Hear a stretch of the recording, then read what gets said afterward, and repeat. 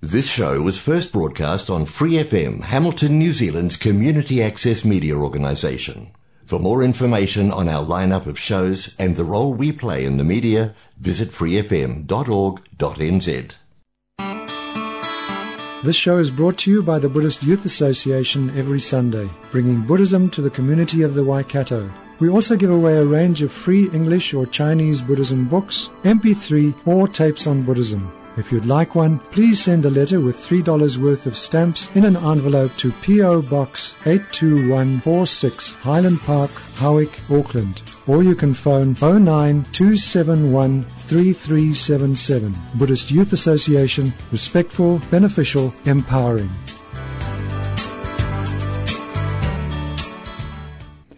Hello and welcome to the program. We start today with an astonishing and quite wonderful story about a student leader, Mother Teresa, and some writing on a wall. The student was, in 1968, a 19-year-old sophomore at Harvard, and his name was Kent Keith. He had written a treatise on student leadership entitled The Quiet Revolution, Dynamic Leadership in Student Council, in which he listed 10 instructions he called the Paradoxical Commandments. Anyway, several years later, in September 1997, a much older Kent Keith was at a Rotary Club meeting, and this is what happened. We usually begin each meeting with a prayer or a thought for the day, and a fellow Rotarian of mine got up and noted that Mother Teresa had died, and said that in her memory he wanted to read a poem she had written that was titled Anyway.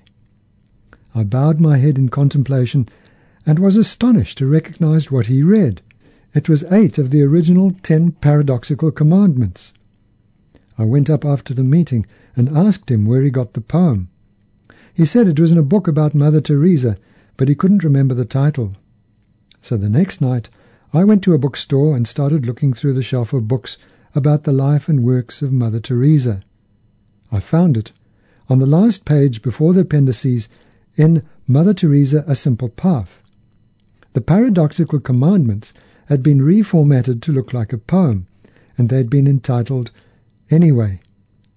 There was no author listed, but at the bottom of the page it said, "From a sign on the wall of Shishu Bhavan, the children's home in Calcutta." Mother Teresa thought that the paradoxical commandments were important enough to put on the wall of her children's home.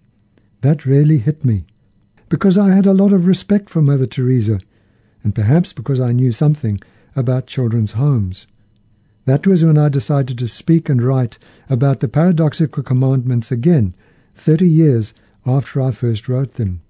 Now, as Buddhists say, everything is interconnected, so perhaps we shouldn't be too surprised that something from the pen of a teenage student at Harvard could find its way to the wall of an orphanage in Calcutta, India. But what was it that was on the wall? It was this, and remember Mother Teresa titled it Anyway. People are unreasonable, illogical, and self-centered. Love them anyway. If you do good, people will accuse you of selfish ulterior motives. Do good anyway. If you are successful, you win false friends and true enemies. Succeed anyway. The good you do will be forgotten tomorrow. Do good anyway. Honesty and frankness make you vulnerable. Be honest and frank anyway. What you spent years building may be destroyed overnight. Build anyway. People rarely need help, but may attack you if you help them. Help people anyway. Give the world the best you have, and you'll get kicked in the teeth. Give the world the best you've got anyway. It wasn't exactly what Kent Keith had written. Mother Teresa had left out 2 commandments, one of which read, "The biggest men and women with the biggest ideas can be shut down by the smallest men and women with the smallest minds. Think big anyway." And the other read, "People favor underdogs but follow only top dogs. Fight for a few underdogs anyway." However, another report said she had included the one about fighting for the underdog. And another version, which you may have seen online, is called the Final Analysis, and ends with a line, "You see, in the final analysis, it is between you and God. It was never between you and them anyway." But Kent Keith dislikes this line, writing, Jesus said that there are two great commandments, to love God and to love our neighbor as ourselves. So in the final analysis, it's between you and God, but it is also between you and them. And when it comes to them, Jesus made it clear that we have to love people and help people anyway. We can't give up on them or ignore them or write them off. That is the point of the paradoxical commandments as well. We find meaning when we love and help people, no matter who they may be or how difficult they may be. We find meaning by loving and helping them anyway. What has all this Christian stuff got to do with a program on Buddhism? Well, quite a lot actually, particularly if we consider the Buddhist verses that we've been going through over the last few weeks.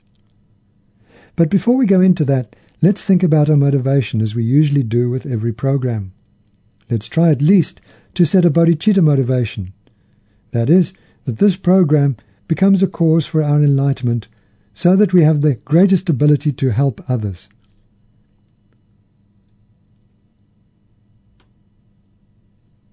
Thank you. The connection between the paradoxical commandments and the 8 verses of mind training that we've been going through over the last few weeks comes in the 4th of the 8 verses. Whenever I see beings that are wicked in nature and overwhelmed by violent negative actions and suffering, I shall hold such rare ones dear, as if I'd found a precious treasure. Can you see how Kent Keith's instructions fit neatly into what the author of the 8 verses, Langri Tampa, recommends in this verse? No matter how beings treat us, it is good to always try to be kind, but when they are really unbearable, not only should we continue to strive to act out of goodness, but we can actually try to see them as truly precious. As it was explained last week, such beings are giving us an exceptional opportunity to practice generosity and the other virtues, and to see where our antipathy and aversion lies. With such an understanding, we can increasingly transform the negative mindset, or the negative habit energy as Thich Nhat Hanh calls it, and make spiritual progress. Kent Keith's commandments point to a kind of blueprint on how to do this. In his commentary to the 8 verses, Dr. Alex Berzin uses Geshe Chakawa as an example. Now remember, we introduced Geshe Chakawa at the beginning of this series of programs as the person who became intrigued by the verse of this text, which says to take a loss on oneself and give the victory to others. And this Geshe always prayed that he would be reborn in hell to help others there. But near death time, he saw signs that he was going to be born in a higher realm, and that made him very unhappy. That's really a challenge. What do we want? Asks Dr. Berzin. Do we want to go and try to help those who are in the most difficult situations? Or do we want things just to be really nice and easy? And that's a very good sign of self-cherishing, isn't it? If we just want things to be nice. He then says that one of his friends told him that when His Holiness the Dalai Lama was in Japan, he said he would like to be reborn in North Korea. Says Dr. Berzin, so this is a good example of this wish to be reborn in the place where it's most difficult, so that he could possibly help the beings there. And how many of us would wish to be born in North Korea? Well, self-cherishing or not me, I can tell you that right here and now. But Dr. Berzin does go on to point out that wherever we are born, we will always come across difficult beings that are not easy to help or even to tolerate. And so we have to develop great patience. When we're dealing with infantile people, they want this and then you give it to them and they don't really want it and it's not enough and they want something else and so on, we have to, instead of getting angry at them, realize that it's all because of their disturbing emotions, says Dr. Berzin, and they're suffering because of that. Well, seeing that suffering, we can then develop a feeling of kindness for them. Dr. Berzin then continues, so this boils down to that old phrase that we've seen so often. What do you expect from samsara? If people are going to kill themselves even, act completely self-destructively, what do we expect?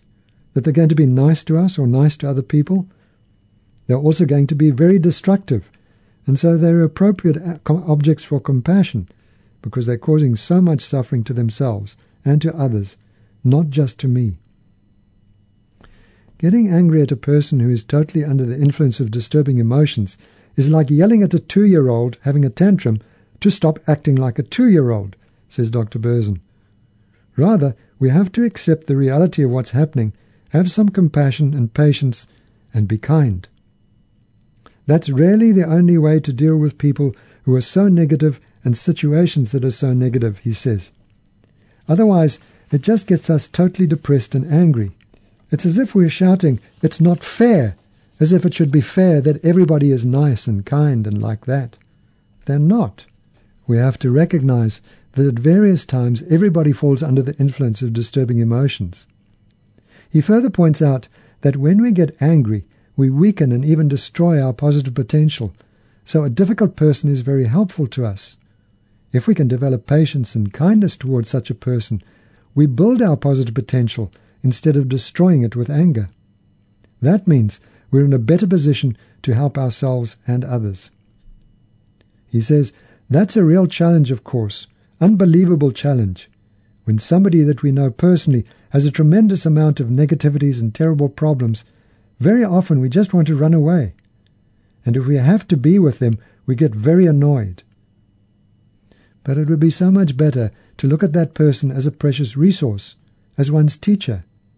He says we can think, wow, this is great, this is somebody that I can really practice with.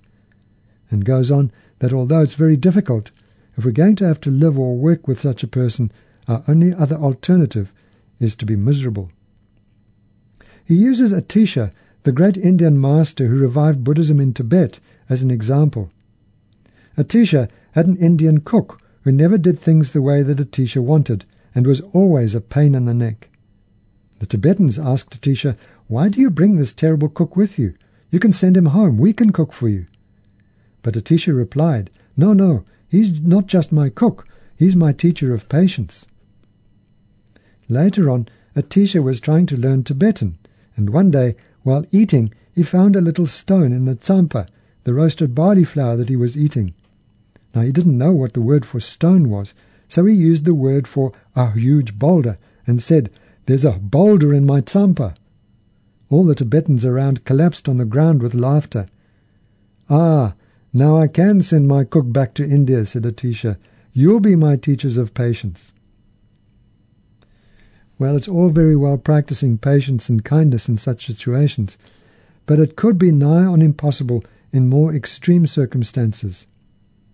I've recently been reading Viktor Frankl's book Man's Search for Meaning, the first half of which deals with his life in the concentration camps in Nazi Germany during the war.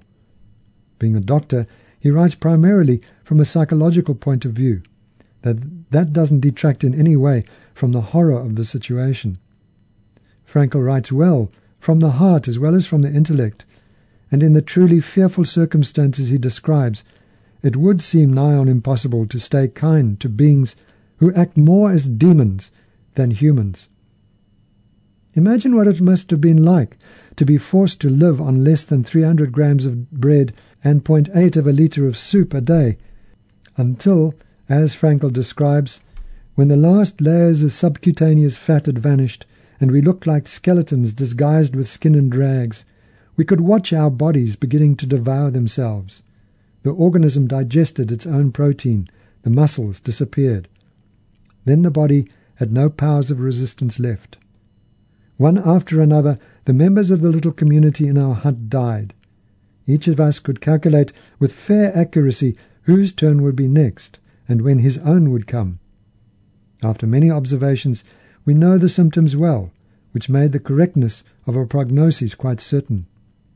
"He won't last long," or "This is the next one," we whispered to each other, and when during our daily search for lice we saw our own naked bodies in the evening, we thought alike. This body here, my body, is really a corpse already. What has become of me? I'm but a small portion of a great mass of human flesh, of a mass behind barbed wire, crowded into a few earthen huts, a mass of which a certain portion begins to rot because it has become lifeless. I imagine what it must be like to be incessantly beaten, tortured, and threatened with death in circumstances he describes like this. I mentioned earlier how everything that was not connected with the immediate task of keeping oneself and one's closest friends alive lost its value. Everything was sacrificed to this end. A man's character became involved to the point that he was caught in a mental turmoil which threatened all the values he held and threw them into doubt. Under the influence of a world which no longer recognized the value of human life and human dignity, which had robbed man of his will and made him an object to be exterminated, having planned, however, to make full use of him first, to the last ounce of his physical resources. Under this influence, the personal ego finally suffered a loss of values. If the man in the concentration camp did not struggle against this in a last effort to save his self-respect, he lost the feeling of being an individual, a being with a mind, with inner freedom and personal value. He thought of himself then only as a part of an enormous mass of people. His existence descended to the level of animal life. The men were herded, sometimes to one place, then to another, sometimes driven together, then apart, like a flock of sheep without a thought or will of their own. A small but dangerous pack watched them from all sides, well versed in methods of torture and sadism. They drove the herd incessantly, backwards and forwards, with shouts, kicks, and blows. And we, the sheep, thought of two things only: how to evade the bad dogs and how to get a little food. Now how can we stay forgiving and kind to the bad dogs that make such a hell inevitable? It would seem to me very difficult. I certainly doubt that I'll be able to. And yet there are a number of stories of Tibetans who have, after they were incarcerated and tortured horribly in communist Chinese jails. One such, for instance, is Palden Gyatso, whose story is told in the book Fire Under the Snow. The following, a condensation of what he told the American government's House Subcommittee on Human Rights, appeared in the New York Times on their April 11th, 1995. My name is Palden Gyatso. I have spent 3 decades of my 64-year-old life in Chinese prisons and labor camps in Tibet. I became a monk when I was 10 years old. At age 29 in 1959, after the Chinese invasion of Tibet, I was arrested, accused of being a reactionary element, and sentenced to a 7-year term at a prison, previously a monastery. We prisoners were yoked to ploughs like animals to till prison land. When we got exhausted, we were kicked and whipped from behind. Since we were never given enough to eat, we were forced to steal food meant for the pigs from the Chinese pigsties. We were also driven to chewing and eating all kinds of used leather items, bones of different kinds of dead animals, mice, worms, grasses. Political prisoners? In winter, we were suspended in the air, and cold water was thrown on us. During hot summer days, cold water was replaced by fire underneath the suspended prisoners.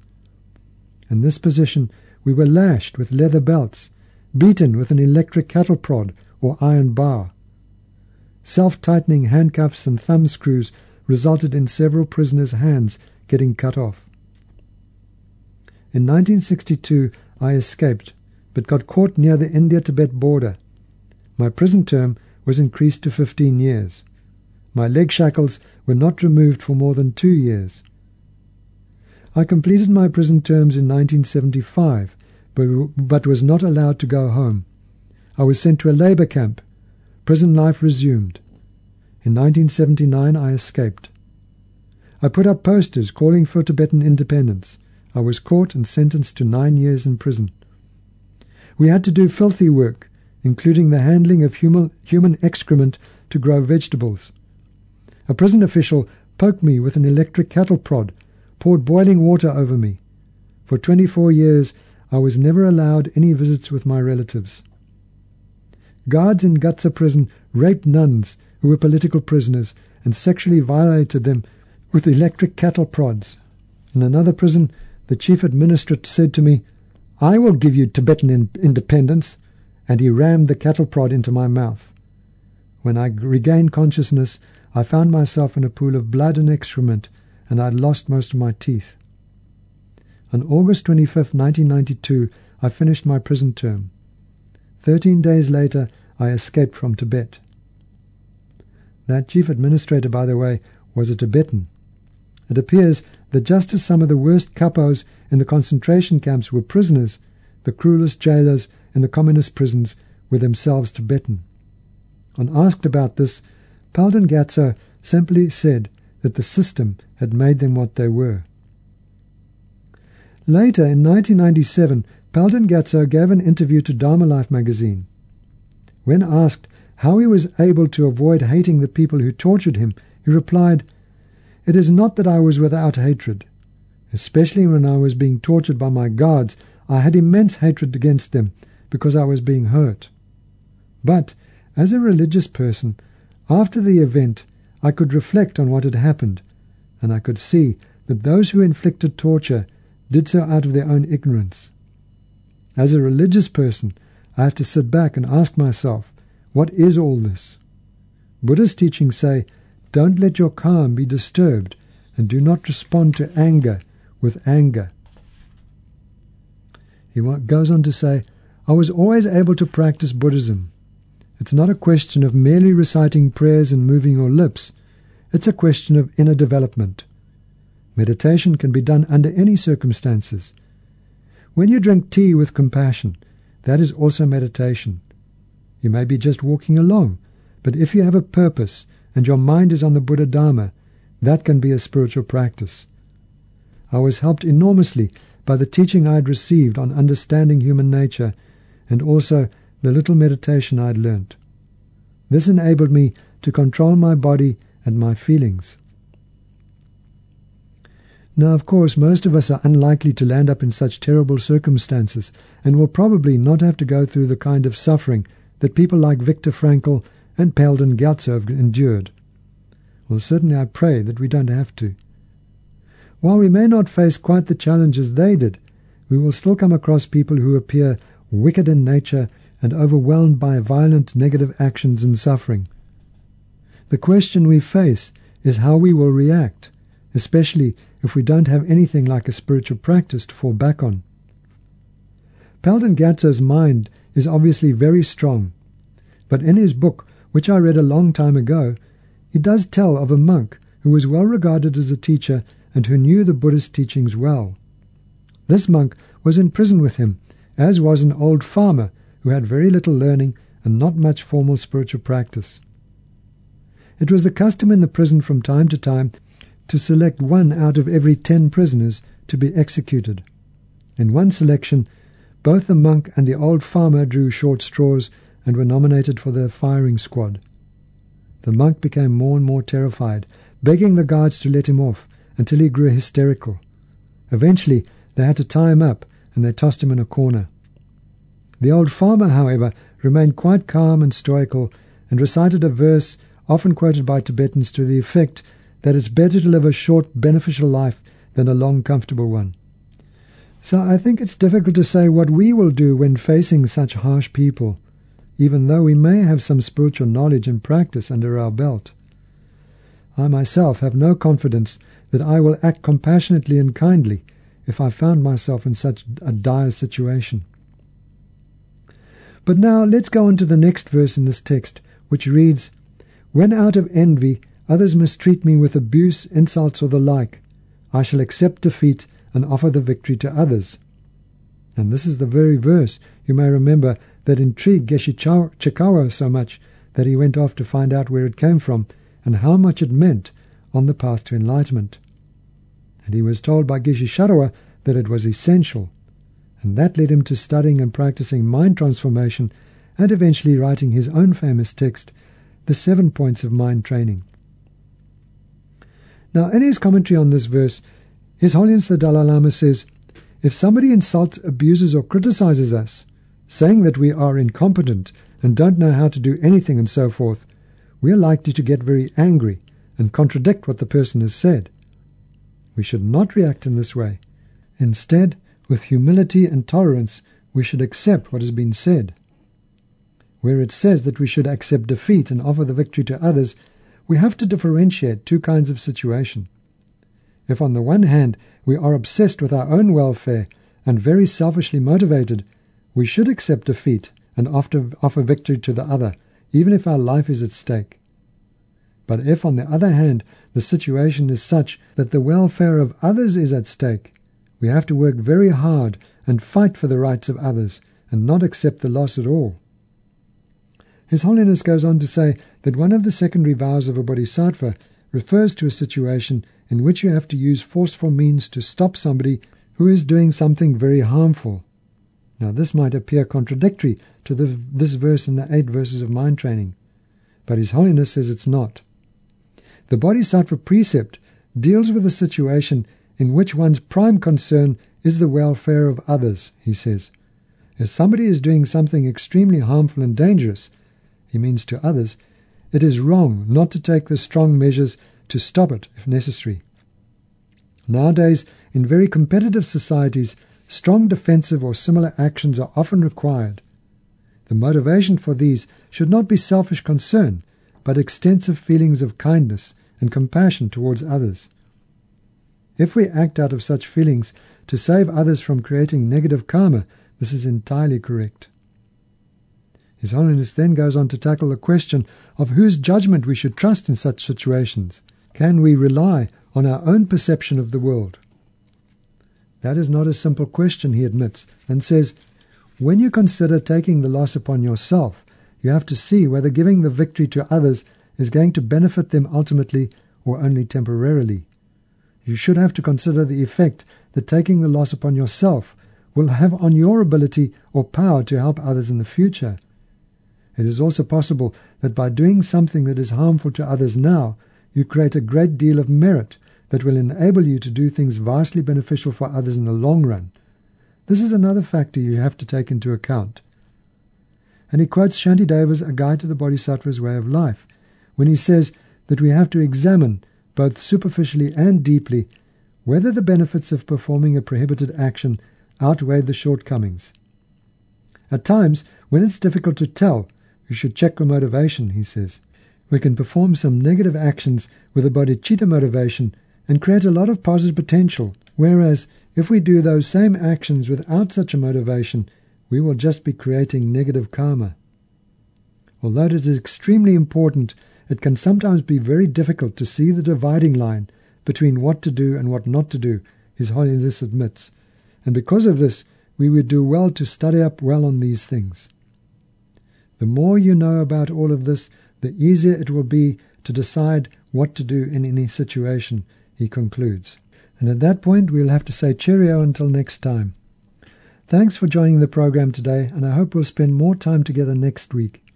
As usual, please dedicate any positive potential from the program to the enlightenment of all beings. Thank you, and goodbye. Thanks for listening to this Free FM podcast. If you want to hear more content like this, you can support Free FM via Patreon. Head to patreon.com/freefm89 to find out more.